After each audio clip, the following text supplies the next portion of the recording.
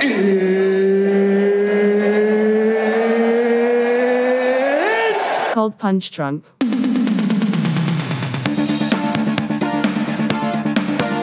The punches weren't really necessary. Maybe They were super necessary.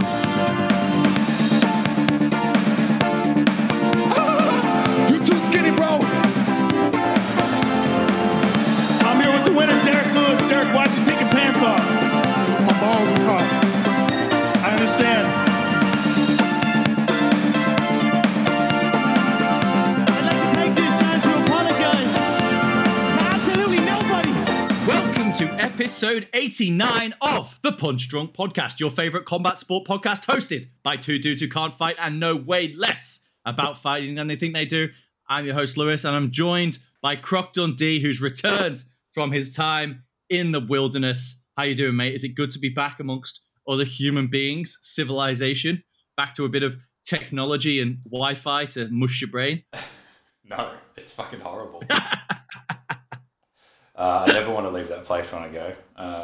If I had to live a regular human's life there and have a job, I couldn't do it. But being there on holiday, it's one of my favourite things. Try and get there at least once a year, visit some fam. And yeah, it's always the perfect time of year because it's beautiful up there and it's freezing down here. So yeah, I already miss being there. But the lucky thing is I get to go to Shanghai Singapore next week. Freudian slip.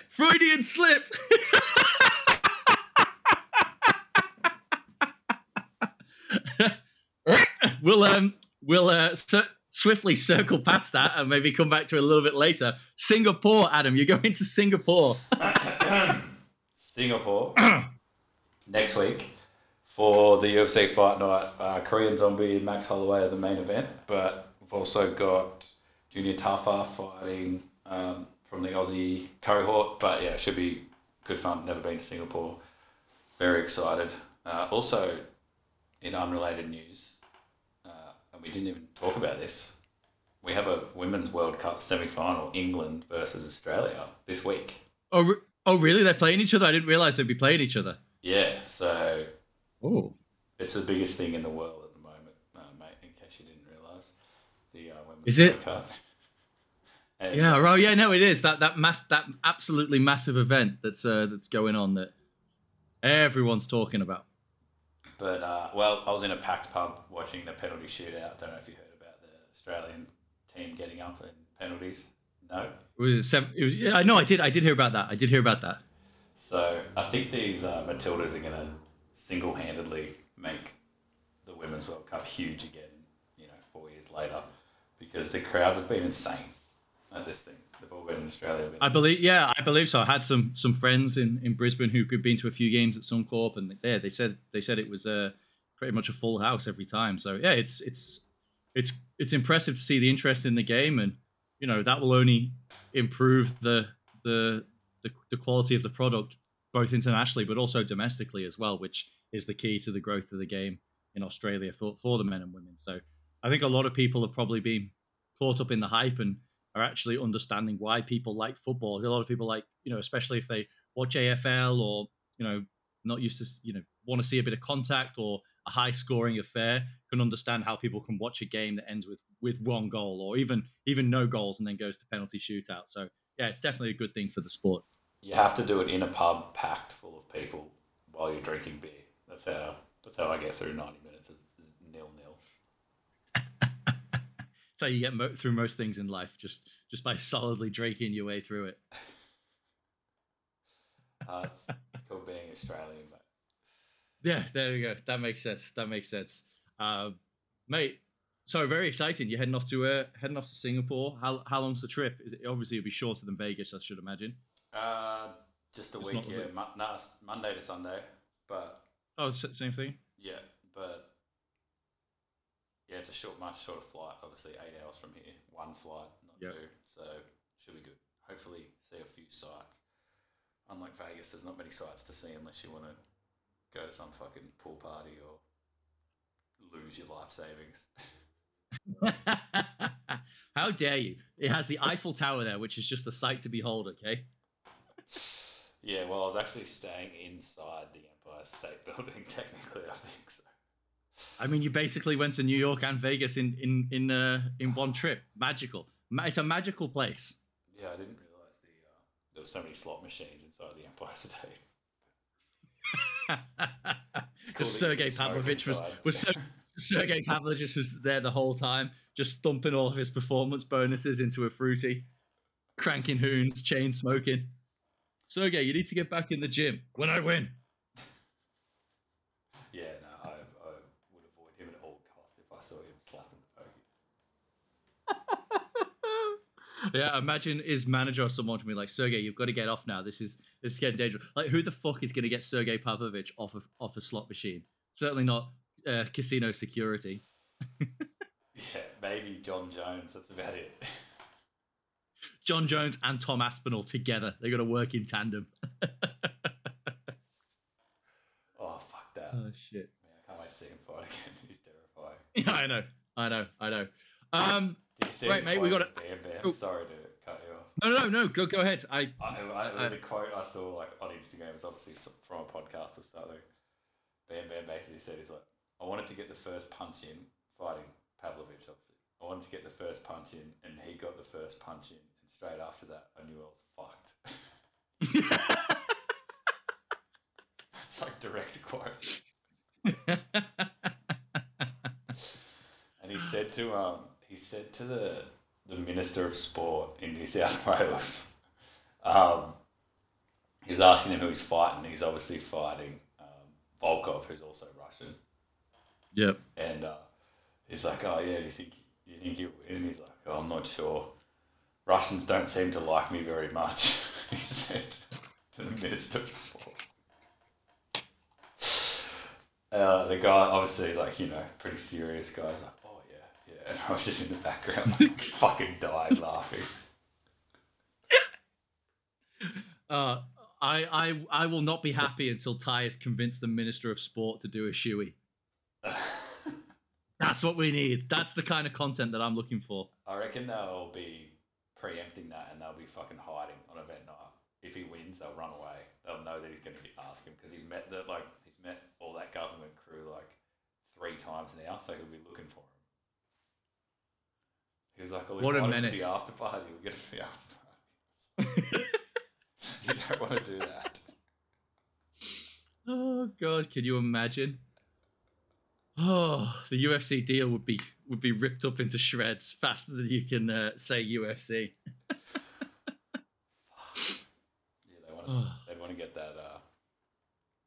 Hopefully, that contract says it's locked in no matter what.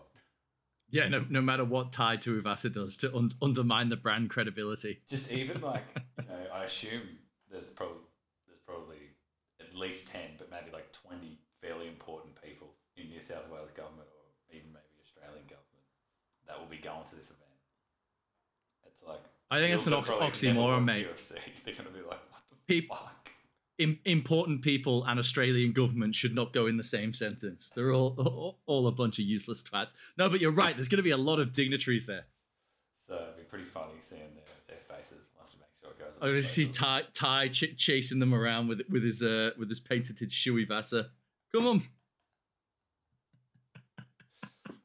Oh shit! We should get him to give them all a shoey Vasa. Actually, that'd be fucking hilarious. Yeah, and be like, it's extremely rude if you don't take this and use it for its intended purpose, which of course is to rip a couple of lagers.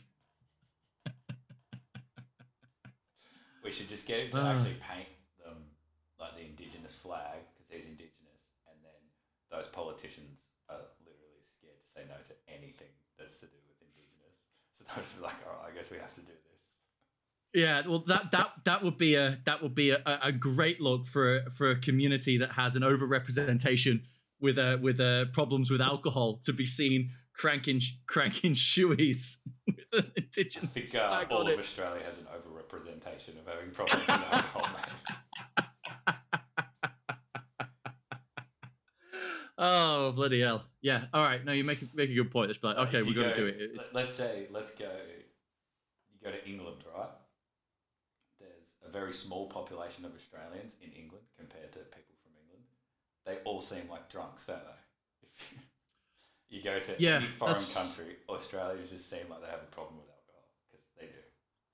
Yeah, because they do. Mainly the fact that you can't handle their drink, especially when they're abroad. They're always the ones causing absolute chaos. Yeah, because everything's so measured here that they drink, so they think they can drink heaps. But you go to other countries and it's just free pouring and shit. In Australia, it's like falling over after 3 drinks.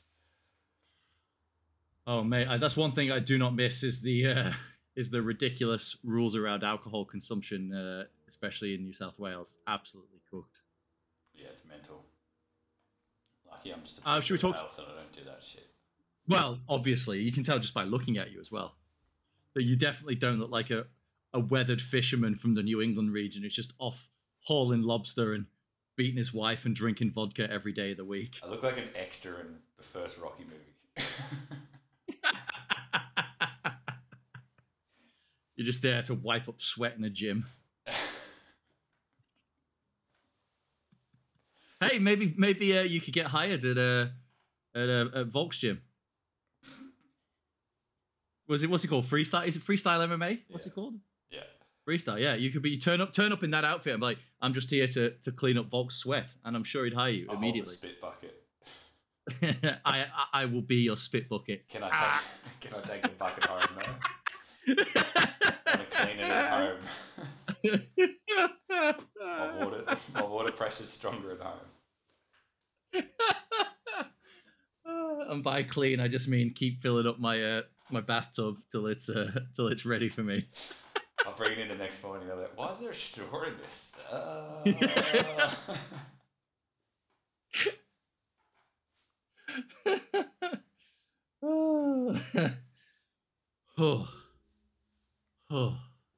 Should we talk some fights? Yeah, I guess. I forgot about those. Obviously a massive week for the UFC coming up. UFC 292. Anytime Sugar Sean O'Malley's involved in an event, it feels big. It feels something special. Returning to Boston, so there's a few names on there that you would expect to see. But I mean, we had a fight night. The weekend just gone. What was his name? Rafael dos Anjos against Vicente Luque. Luque got a decision there, which, to be honest, I was surprised to see him do, but a really big win for Luque over fellow Brazilian RDA. Get a win like that over a legend of the sport, future Hall of Famer is really exciting. There was a few good fights, a few good finishes. Overall, the card was fine. Anything you wanted to pick out of that to talk about specifically, or should we just dive straight into 292? Honestly, it wasn't the greatest card. There was a few okay knockouts and stuff in the prelims, but I think I missed most of them. Did you see Khalil Roundtree knock out Chris Dorquist? Yeah. I did say that. That was pretty clean.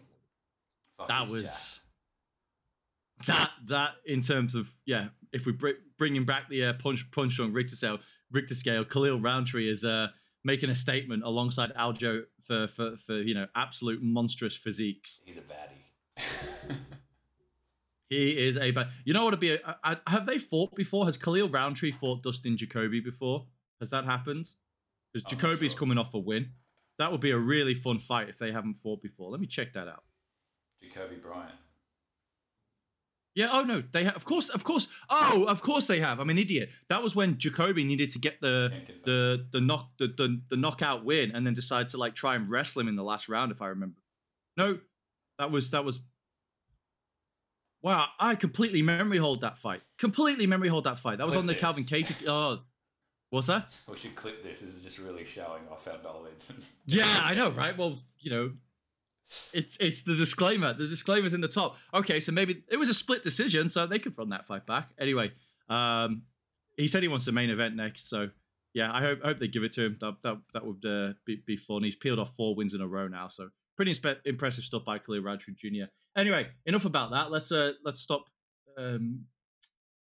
pretending that fights didn't happen and so on and so forth, or forgetting rather. Let's talk about UFC 292 because we're an absolutely stacked pay-per-view on tap. Few fights have fallen off, which has sort of brought down the name value a little bit. Henry Cejudo, obviously former champion, big name. Cody Garbrandt, former champion, big name. Both fallen off this card because of injury. But still, nonetheless, there's a lot of really exciting fights to talk about.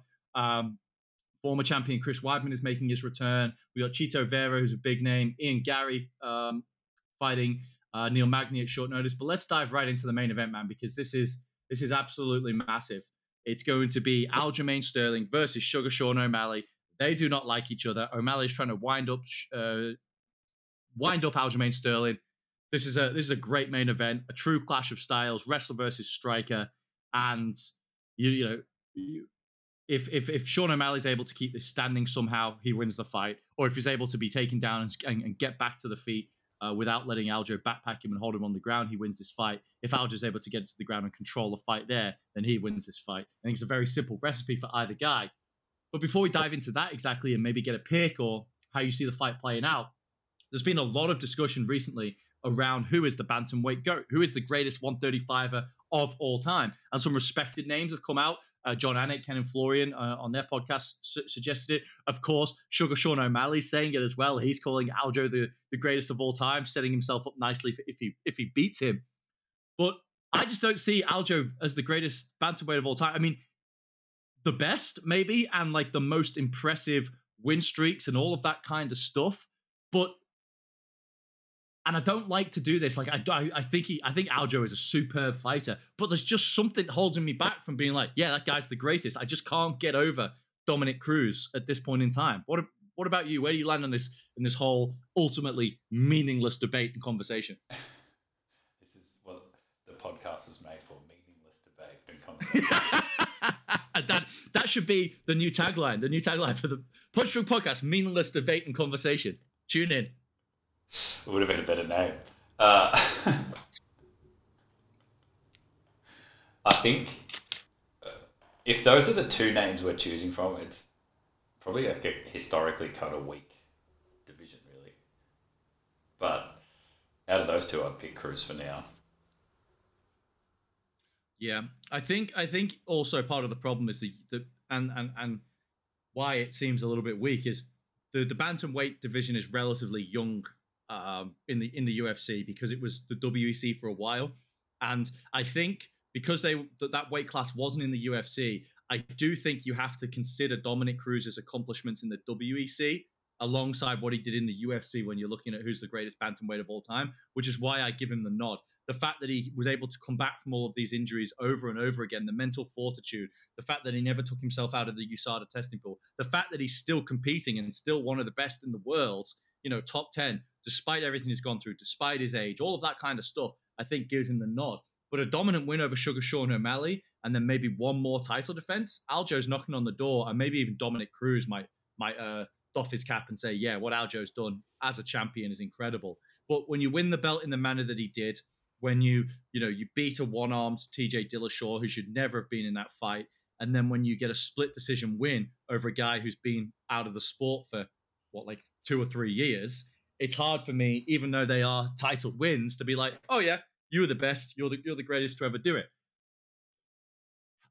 That being said, I do think he's a criminally underrated guy, and I do also think that this narrative or this push now to say, no, he's the greatest bantamweight of all time.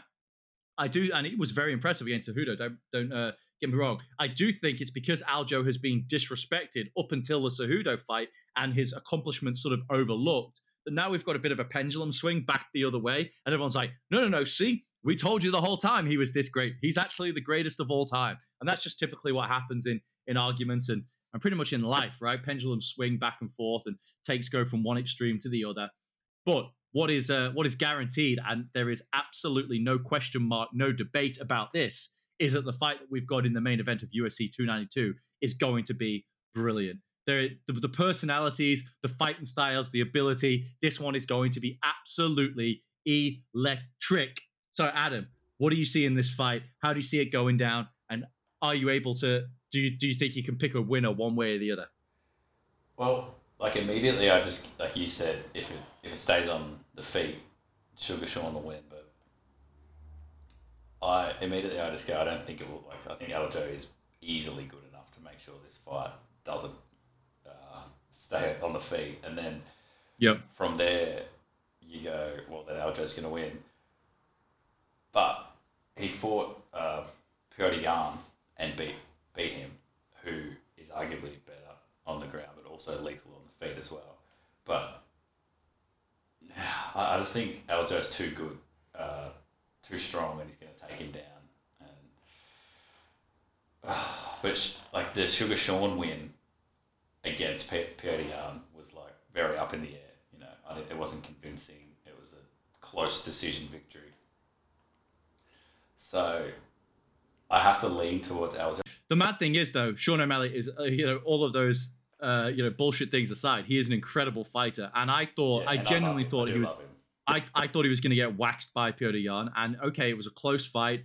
Wasn't a robbery, folks. It was a super, super close fight. And the fact that he was able to edge out and get a win over Yan, especially using staying on the feet, superb stuff. Because Yan is a pretty good wrestler as well. Offensive wrestler, and man, I was super impressed by that performance. He went, okay, this guy does belong at the top of the division to be able to get a win like that. Now, the other thing as well, despite the persona he puts out, Sean O'Malley is an extremely intelligent dude, and he has a wealth, and he thinks about MMA in a very deep way, and he's also very intentional about all of the things that he does in his career, the matchups he takes, the content that he does, all of these things. He doesn't have a manager now. He negotiates his own contract, so he doesn't give away 8 or 15%, whatever it is, to managers. Like, he's a very smart dude. He knows what's up. And I think he's also known for a long time. Well, he certainly believed he was going to be champion, that he would have to go through Aljamain Sterling. So the stuff he puts out, you see him doing all mad shit, and he's focusing on his striking a lot. He's a very, very good jiu-jitsu player. He does Brazilian jiu-jitsu tournaments, and so he's not a slouch on the ground. He will have been preparing and drilling takedown defenses for a long, long time in preparation for this fight. We just really haven't had to see him use it or do it. But just because we haven't seen it, I just don't think that Sean O'Malley would allow himself to get to this level with such a gaping hole in his game. So I think we'll be surprised. I still think Aljo will be good enough to get him to the ground. I don't think it's going to be like, 0 for 8 takedowns or something like that. Aljo is going to be relentless. He's going to put him at the fence. He's going to trip him. He's going to drag him down. The question is, can Sean O'Malley use his jiu-jitsu and his defensive wrestling to be able to stuff half of those and then get back to his feet on the other occasions? And if he does, will he have the cardio? Now, Sean O'Malley, I think, will not have cardio problems. He doesn't have any muscle on his body, so I think he can go for days cardio-wise. This is such an intriguing fight. They say all the time, styles make fights, and this is golden. This is such a great opportunity. And what if Aljo comes shooting him for a takedown, and O'Malley is a sniper, throws an uppercut or throws a knee and is able to time it on Aljo. I mean, there's so many variables in this fight that make it just such a banger. And the fact that they don't like each other, the build-up for this is going to be unbelievable. The press conference, the chirping at each other, they might get into some shit talk back and forth at the hotel. It's going to be tremendous. I am so excited for this fight, man. Yeah, it's a huge title fight, and like you just said, it's the perfect combination of styles. It's the perfect combination of personalities, and yeah, Sugar Sean's been ready to headline a pay-per-view since he fucking signed a UFC contract. It just hasn't been a good idea until now. Yeah, totally. And you have to think though, like typically when someone's popular and then they get beaten, they take the winner takes that popularity. Look at Dustin Poirier and what the wins over Conor McGregor have done for him and his star power. What this, for a typically maligned and disliked champion in Aljamain Sterling, a dominant win over Sugar Sean O'Malley and then some smack talk afterwards will put Aljo into a level of fame and popularity that he's not even come close to attaining yet. So, yeah, huge stakes for both of these gentlemen. And I'm curious, do you see Sterling staying in this weight class one way or the other, or do you think you see him going up after this? Because if we go look at the rankings, the only guy there that you could say has a legitimate shot next is Merab, and we know he's not going to fight Merab. Corey Sandhagen's getting tricep surgery. Jan's out of the picture. Okay, Marlon Vera is fighting Pedro Munoz, but that shouldn't put him in the title picture either. And he's coming off a lopsided loss to Corey Sandhagen. So there isn't anyone left for Aljo once he beats Sean O'Malley, unless it's super close and they run it back. Yeah, as a fan, just as a genuine fan, if Aljo lost the belt, I would love to see him fight Cheeto, for a number one contender fight, just because I love both those guys. It'd be cool style. Right. But yeah, I guess he could go up, but then, man, Murderer's Row going up to that division. Yeah, but imagine him going up as champion or like, maybe he vacates the belt, but he goes up as the lineal champion, Sterling versus Volk at 145. That's a brilliant fight. Champ versus champ. Yeah, if Volk isn't going up, that's probably the only other fight for him if he goes through Topuria, which hopefully happens ASAP. Yeah, it's looking more and more like Topuria will be the next fight for Volkanovski. Yeah, I think once Islam was locked in, there's no other really logical fight. No, there's we talked about him maybe doing the BMF fight with Justin Gaethje. That would be really fun. But that's a dangerous fight for Volk, and one little mistake could cost him, and then there goes his rematch with Islam Makhachev and all the money and potential to come with that. So, staying at 145 pounds until an opportunity at 155 probably makes the most sense. I think Volk would what's the most fun? You reckon he would? Yeah, I reckon. He's just like too skilled. He's so skilled. He's unbelievably skilled. He's more skilled than Gaethje. Absolutely. It's just, Gaethje's an animal. He hits like a truck. So that's just this. There's that potential. There's that potential. I like that. I like that somehow on a UFC 292 preview we've ended up talking about Volkanovski yet again. Oh, we did talk about me slurping his sweat as well. Oh yeah, I forgot about that. We also do that every pod. That means we absolutely have to leave that bit in now because we can't double edit. That's too much work. We've never unedited. We've never double edited a pod before, and we never will. That's a promise. That is a promise to the Punch Drunk audience. You will continue to get subpar content and awkward segments. Release the tapes. So who do you reckon will be president next year? Trump? Yeah, definitely. Or of the UFC. Trump or Dana. I reckon Dana's going to be president of the UFC until he dies. I mean, he's going to be around for a while, that's for sure. Yeah, he's just he's cranking stuff up with power slap. He's brought back looking for a fight, which, by the way, I don't know if you've watched that episode. Is unbelievably good. Is it? They go to Boston. It's brilliant. It's a really good episode of Looking for a Fight. What about what was I going to say? Did you watch Power Slap? No, I didn't watch Power Slap. Fucking get around it. It's awesome. Adam, you said you had a lot of emails to read just before we jumped on. Was that another email from Dana? A reminder to all employees: please shill Power Slap on any piece of content that you do. Yeah, basically. Did you see the video of Dana and Mike Tyson getting around? He was on, I don't know what pod that was. I don't think it was. It's Mike Tyson's pod. I'm pretty sure it's Mike Tyson's pod. Hot boxing. Yeah. Oh, it just looked like a strange place to have it. But anyway. Did you see the video of Dana talking about like the hip hop artists he liked back in the day, in like the late 80s and early 90s, and then Mike Tyson just starts singing Bon Jovi. But the best bit about it, Dana White's like, that's Bon Jovi, that's not hip hop, and he's just like, basically, he was so dismissive of Mike Tyson. Like, no one in the world speaks to Mike Tyson like he's an absolute idiot. So dismissive. Because it's Mike Tyson, and Dana White is just like, no, Mike. But then he settle also down. gave him some power slap brass knuckles after that. I didn't see that. How much money would you need to be paid to cop a punch from Mike Tyson with power slap brass knuckles on as well? Most people would die.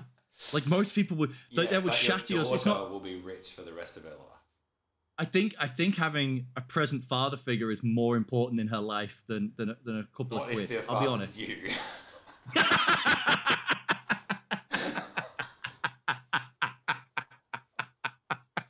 Oh shit! I walked into that one.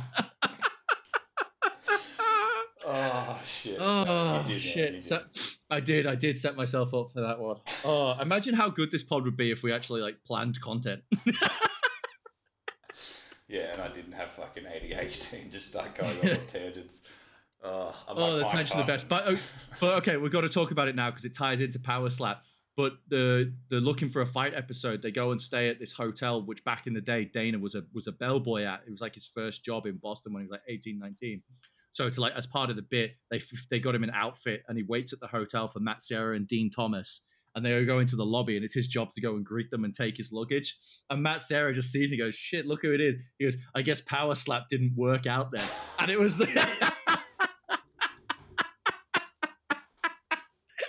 and Dana loses it. Dana's like in pieces. But you could definitely just tell what Matt Serra was like, "I just don't fucking get Power Slap." Like it was an unbelievable line. I was talking to BB on the Wednesday about Brendan Bradford, for those that don't know, the combat sports journalist. And I messaged him on Wednesday about something else, like an article he'd written. And he messaged me back, he's like, "You watching Power Slap? Super heavyweights are about to go down." And he's like, "I'm a convert," because he went to the event in Vegas when it was on. Oh, so and, yeah. Funny story. Long story short, he got food poisoning from the prawns at Power Slap. I'm sorry, BB. I've got to.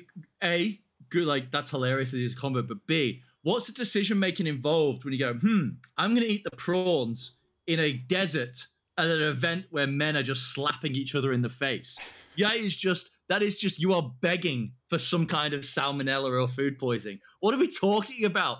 Prawns at a slapping event in the desert when it's 45 degrees outside. Yeah, the other guy was with Nick Walshaw, who's also a good Aussie journalist. He's a ripper bloke, absolute legend. And I was talking to him about it the other day, and he's like, "Yeah, I've got a golden rule. Yeah, if you can't see the ocean, don't eat the seafood." But fuck, I was hungry.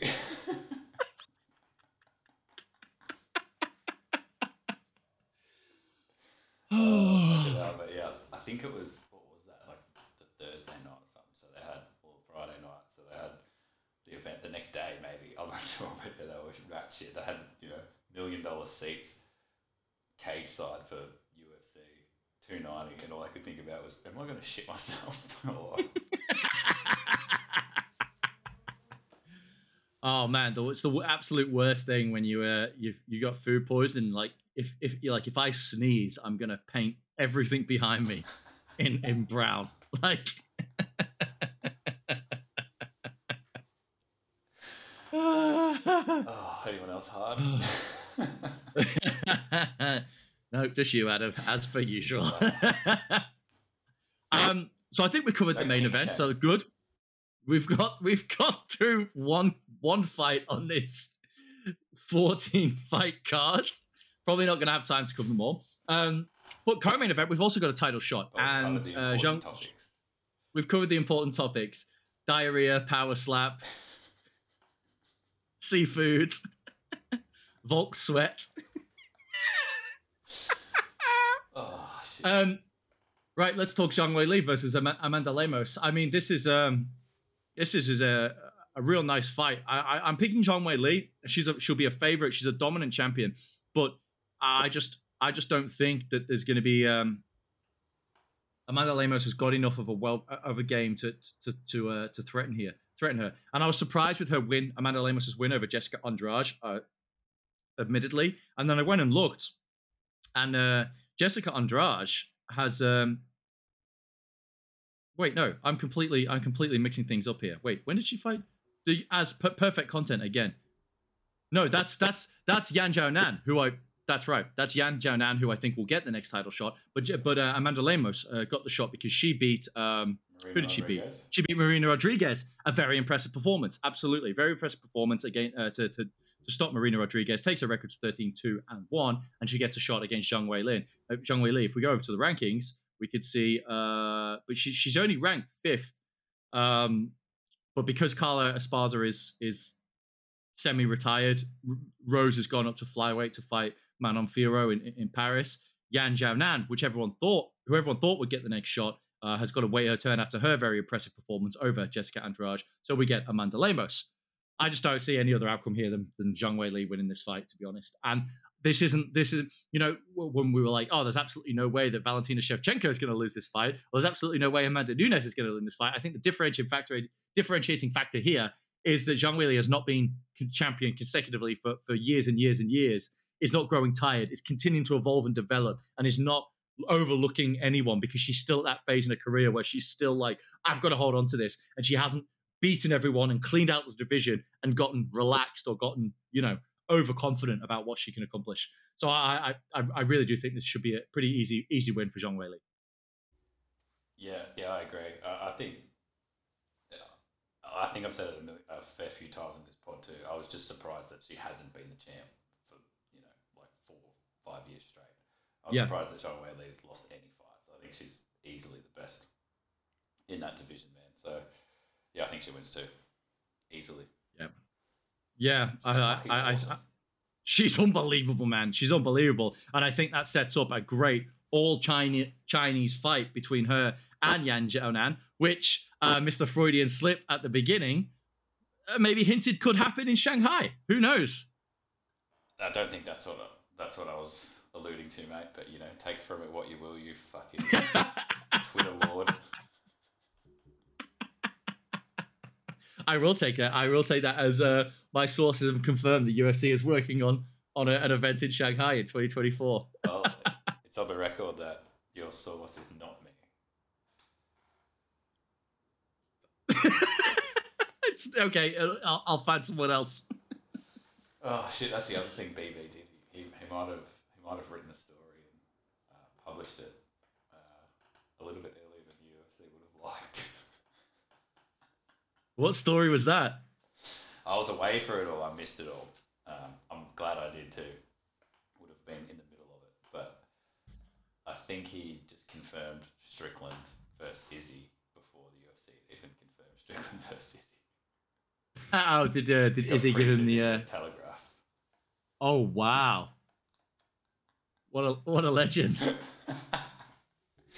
He's about to get the Ariel Helwani treatment. Oh, everyone at News Corp. He didn't say this to me, but I bet you everyone at News Corp is loving him right now. That's journalism at its finest, mate. You love to see it. Right, Coco main event, or the featured bout, is Ian Garrion. Another change here because he was supposed to be fighting Jeff Neal, which I think everyone was looking forward to because Jeff Neal is serious. Instead, he fights the ultimate gatekeeper of gatekeepers, Neil Magny. And man, we all know what Ian Neil Magny is going to try to do. He's going to try and get hold of him, take him to the ground and try and wrestle him and submit him. But it is still a fight up in the rankings for Ian Garrion. And really, a good win over Neil Magny is almost as good as a win over Jeff Neal. So this shouldn't slow him down. What will be interesting, though, is it is a complete change in the game plan and style of opponent. So if Ian Gary's able to do this on short notice, switch up his game and beat Neil Magny, people need to start realizing that this guy is the real freaking deal, because that will be ultra impressive if he's able to do that. Yeah, love watching Gary fight as well. I'm super glad that he got another opponent. I think he's just a bit of a hype train that everyone's on, and if he keeps getting the wins, people are going to keep paying attention. He's very marketable.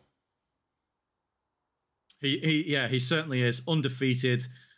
Just peeling off back-to-back stoppage wins, impressive stoppage wins. Okay, Song Kinan, not a super high-level opponent, but to put away Daniel Rodriguez as quickly as he did and as impressively as he did, that was certainly something. If he can then do that to Neil Magny, because that's the thing, he can't just beat Neil Magny and stifle his way to a decision because of what Neil Magny presents. He's got to beat him. Look at the guys that have recently beaten Neil Magny, and it's top level guys. It's Shavkat and it's Gilbert Burns, both who submitted Neil Magny. If he can keep it on the ground and knock out Neil Magny, you go, okay, Ian Gary is serious, because Neil Magny only loses to the best of the best.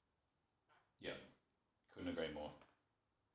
Marlon Vera versus Pedro Munoz. Man, this is going to be a fun fight. I feel for Chito Vera because a win over Pedro Munoz doesn't catapult him back into the title picture. Whereas, had he been able to beat Henry Cejudo, which was a massive, massive if, that's a completely different, follow up, or the consequences of that win would be so much more significant for his career. This is going to be a fun fight though, because Pedro Munoz is a tough competitor, man. Leg kicks like an absolute gangster. This one's going to be really, really fun. I'm looking forward to it. Pedro Munoz is he's coming off a strong win over Chris Gutierrez. He obviously had that no contest with Sean O'Malley because of the eye poke. And I think if Munoz was to beat Vera and O'Malley loses, I think you run that fight back. I give you Pedro Munoz has earned the opportunity to get a second crack at Sean O'Malley. I think that fight makes itself if O'Malley loses and Pedro Munoz wins. That would be really, really fun to do and to see. But I think Chito Vera, the Chito Vera that we saw in his last outing against Corey Sandhagen just wasn't the Chito Vera that we'd seen up until that, when he peeled off 4 wins over David Grant, Frankie Edgar, Rob Font, and Dominic Cruz. He just didn't look himself. I'm picking Chito Vera to get back in the win column here and do something impressive over Pedro Munoz, and then call out and get the Henry Cejudo fight, because that could headline a main event of a fight night, maybe in Arizona, or it could be co-main event of a pay-per-view event in the future as well. So yeah, I'm very, very excited to see what Chito Vera can do here.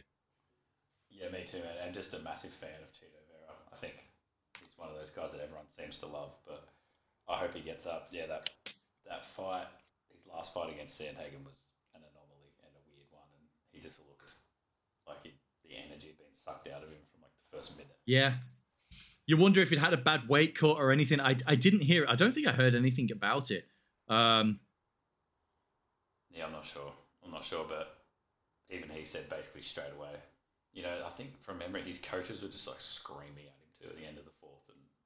And he just like, do something. And I think it took him to like late in the 4th or early in the 5th to like do a blitz and actually try and do something. It was a weird one, man. And that was one of the judges gave the fight to Vera, and everyone was like, "What the fuck are you talking about? That's You right. absolute head, absolute head case." Mate, perhaps the fight, for I guess nostalgia reasons and human interest, perhaps the fight I'm looking forward to most on this card is the return of Chris Weidman, and he's fighting Brad Tavares, former champion. Just seems like a great dude. Like, everyone likes Chris Weidman. He's fun. He does the weigh-in shows. Is this From the time first to time, fight he's got since the broken leg? This is the first fight since the broken leg. And interestingly enough, like Conor McGregor, and we'll talk about him a little bit later, it's been longer than we expected.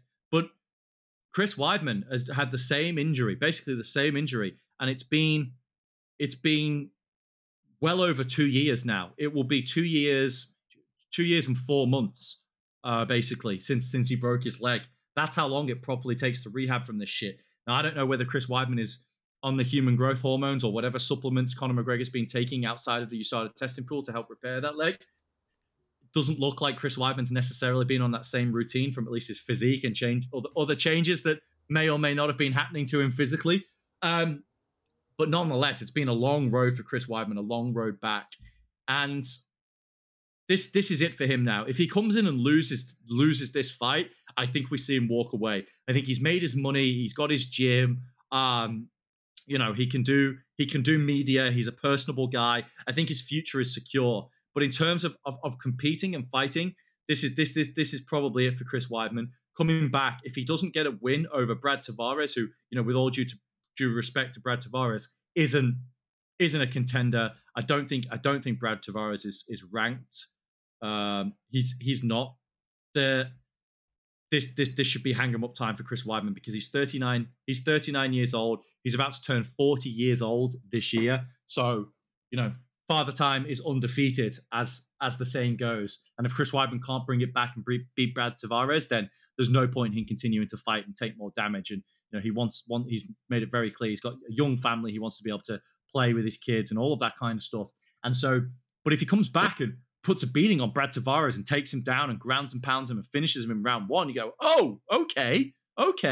Now, we're not maybe talking title run right away, but we're talking about a big name guy, Chris Weidman, a very convincing win over Brad Tavares. It wouldn't surprise you to get a ranked opponent, someone like an Andre Muniz or a Chris Curtis, someone, or even Paul Craig. Someone like that. I know Paul Craig is looking up the rankings, but imagine if the UFC returns to Glasgow and does Paul Craig versus former champion Chris Weidman in the main event, 5 rounds.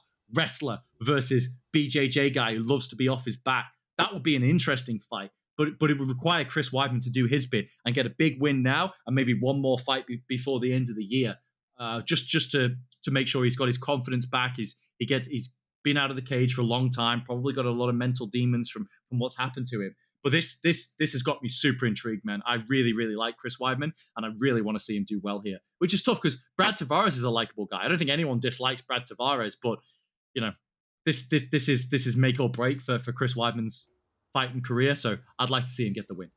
Make or break, eh? Oh no. You said it. Yeah, but you pointed it out. Yeah, but you were thinking it. Yeah, I'd love to see him win as well. I honestly forget what he even looks like.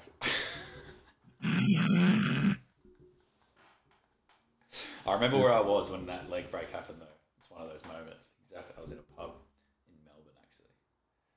And No shit. I was about to go. I think it was. It was during COVID. Was it? Yeah, April 2021. Yeah, right. Yeah. So you were back down in Melbourne because you went down during COVID, didn't you? Yeah, but pubs must have been open, so it might have been one of those in between periods. Yeah, because it was at UFC. It was at UFC Jacksonville. I think it was the first Masvidal, card back. Usman. Yeah, I think it was the first card back in front of fans, maybe. Yeah, Usman slept Masvidal. It was that card, I reckon. Was it April that one? 25, maybe? Was it Anzac Day? Yeah, you're right. April 24th. So it would have been Anzac Day. It would have been Anzac Day in Australia, 15,000 people. And I think it was the first full capacity crowd available. This was it, yeah. Yep, I remember exactly where I was. Yeah. I was watching that in the old apartment in Arncliffe. You traitorous scum.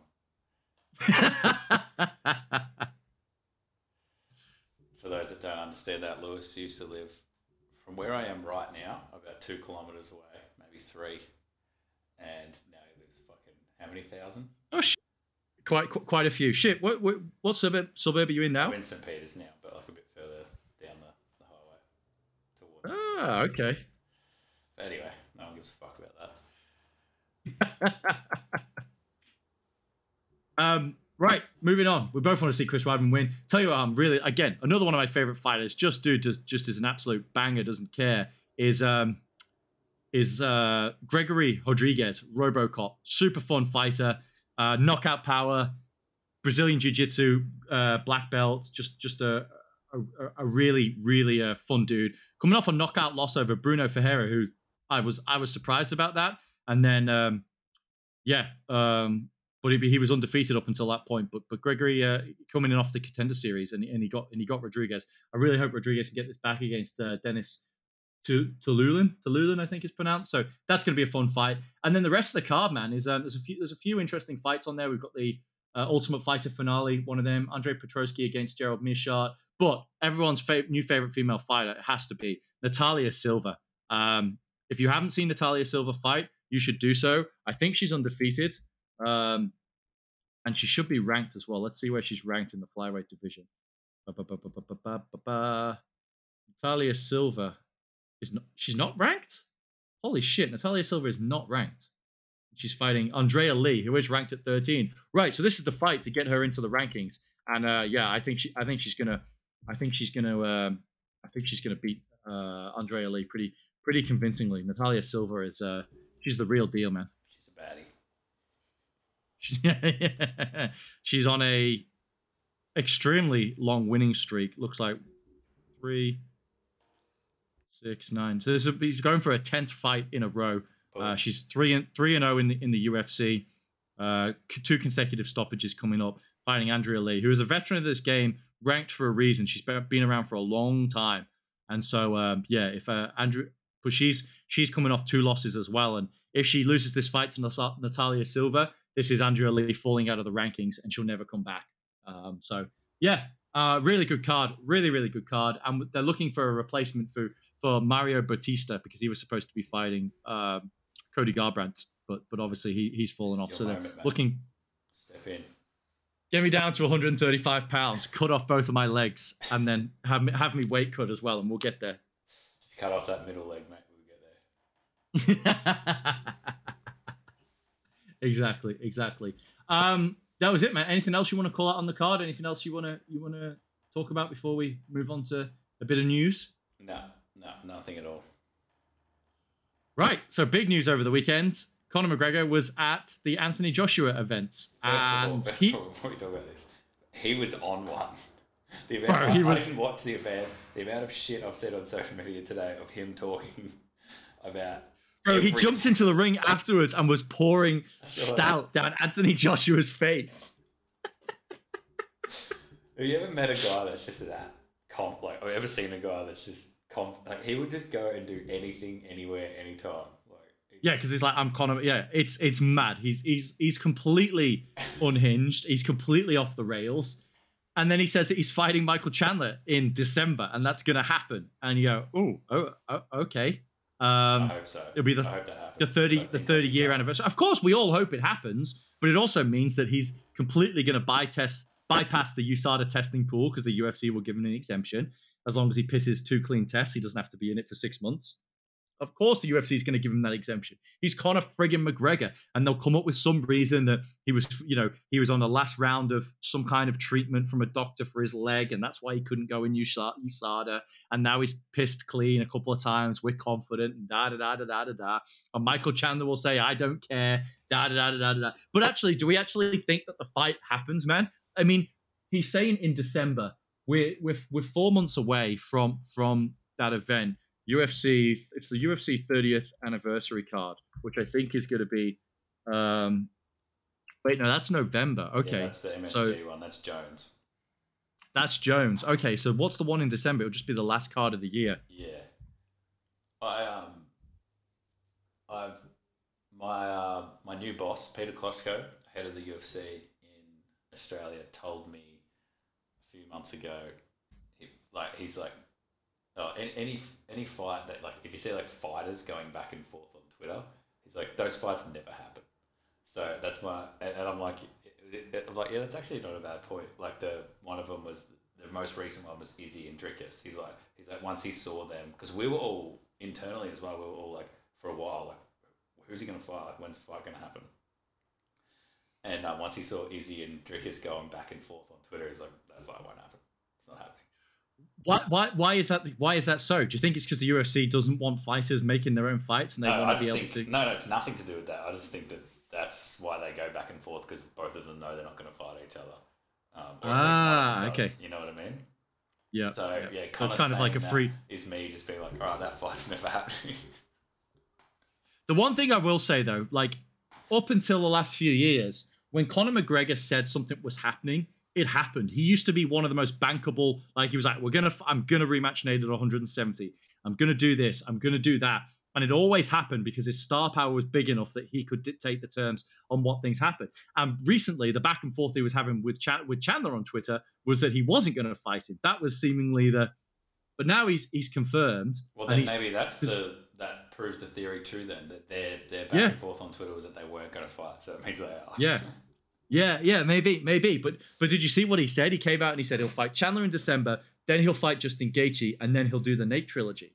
Now, what's interesting is none of those are title fights, right? So obviously, I want to watch him fight a million more times, but why does he want to do this? Just makes no sense to me.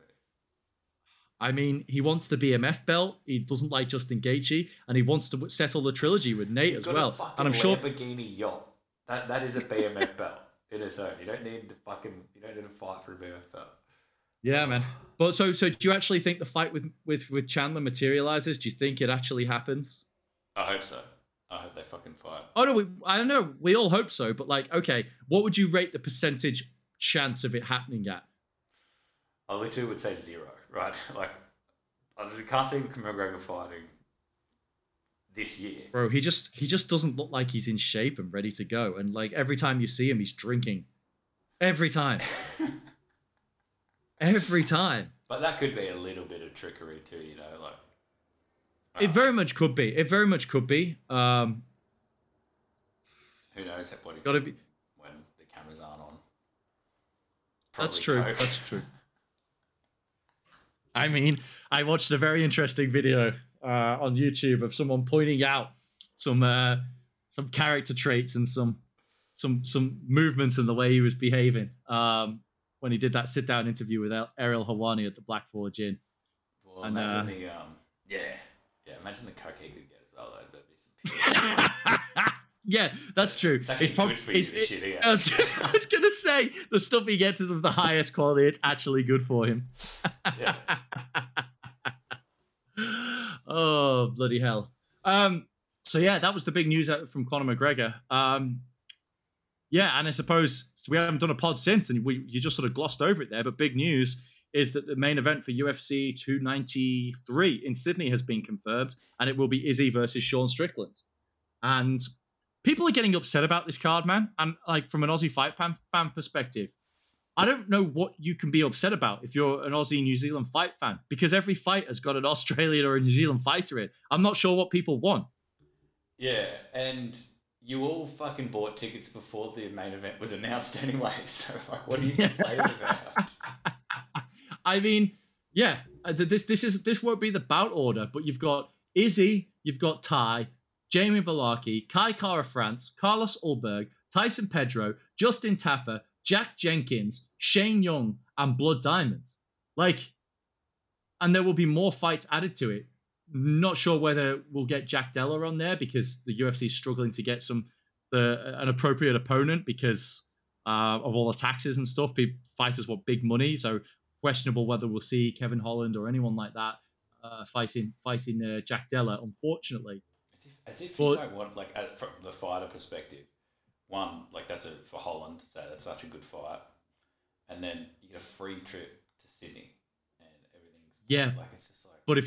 But like the taxes, the big taxes are a big difference from fighting in Australia where you have to withhold, I think it's 45%, and then offset it against your federal income tax in America versus 0% state tax in Nevada or Florida or somewhere else, and then you just pay your federal income taxes in America. It probably works out ultimately a good 15 to 20% difference on your paycheck. So well, the Aussie fighters would have to deal with fucking all the Australian taxes every time they fight. Yeah, but it's different for non and we're getting into tax talk here, which is super exciting. But essentially, they are they're taxed as like regular, like, as Australian tax residents, which they are. So it goes through the progressive bracket. So even if they earn 150K on that fight, it still goes through the bracket. So only above a certain amount of their income is taxed at the highest level. Whereas for non-residents, they're taxed at the withholding rate, which is 45%, and then they can work it out with their own tax return to get some of it back through the double taxation agreements which countries have. So it is easier. And then the same, but for the Aussie fighters, when they go, overseas, they'll put their foreign income into their Australian tax return and get a tax credit for the tax that they paid in another country and reduce it as well. So it is Australia is a tougher place for people for fighters to come. So the UFC just has to give them a little bump. That's all. Please, just fucking fight. Do you really care that much? Just fight. Hey Adam, tomorrow you're going to go to work, but you're actually going to get paid 20% less for doing the exact same job. Yeah, but if I was guaranteed that the task that I had to do, i.e. fight someone, if I complete that task and win, then I'm going to be up the rankings and basically technically just get an instant promotion by winning the fight. Yeah, I would fucking do that. All right, fair enough. But I'm not going to fight anyone. Yeah, just so we're clear, Adam is not fighting anyone. Except his urges for volcanosity. If there's, a carrot at the end, which is, you go up in the rankings. Kevin Holland beat Jack Della. That would be like, everyone would be like, holy fuck. I think he would as well. We talked about this before. I think and which is not a knock on Jack Della. We all know how much we're a fan of him on this podcast. I just think Kevin Holland is serious business at 170 pounds, and he's just got a ton of experience. So yeah, I think that would be a great fight. Anything else you wanted to talk about before we wrap things up, or should we get on out of here? I'm hungry. Let's go. Good a reason as any to bring a pod to a close. Adams has been great. Tell the people what they need to know.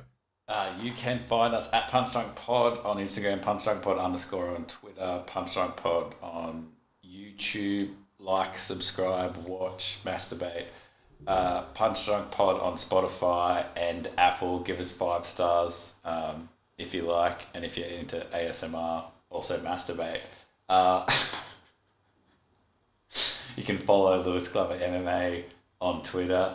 Other than that, thank you for listening. This is our last ever episode. Yeah. Natalia Silva as well, if you're interested.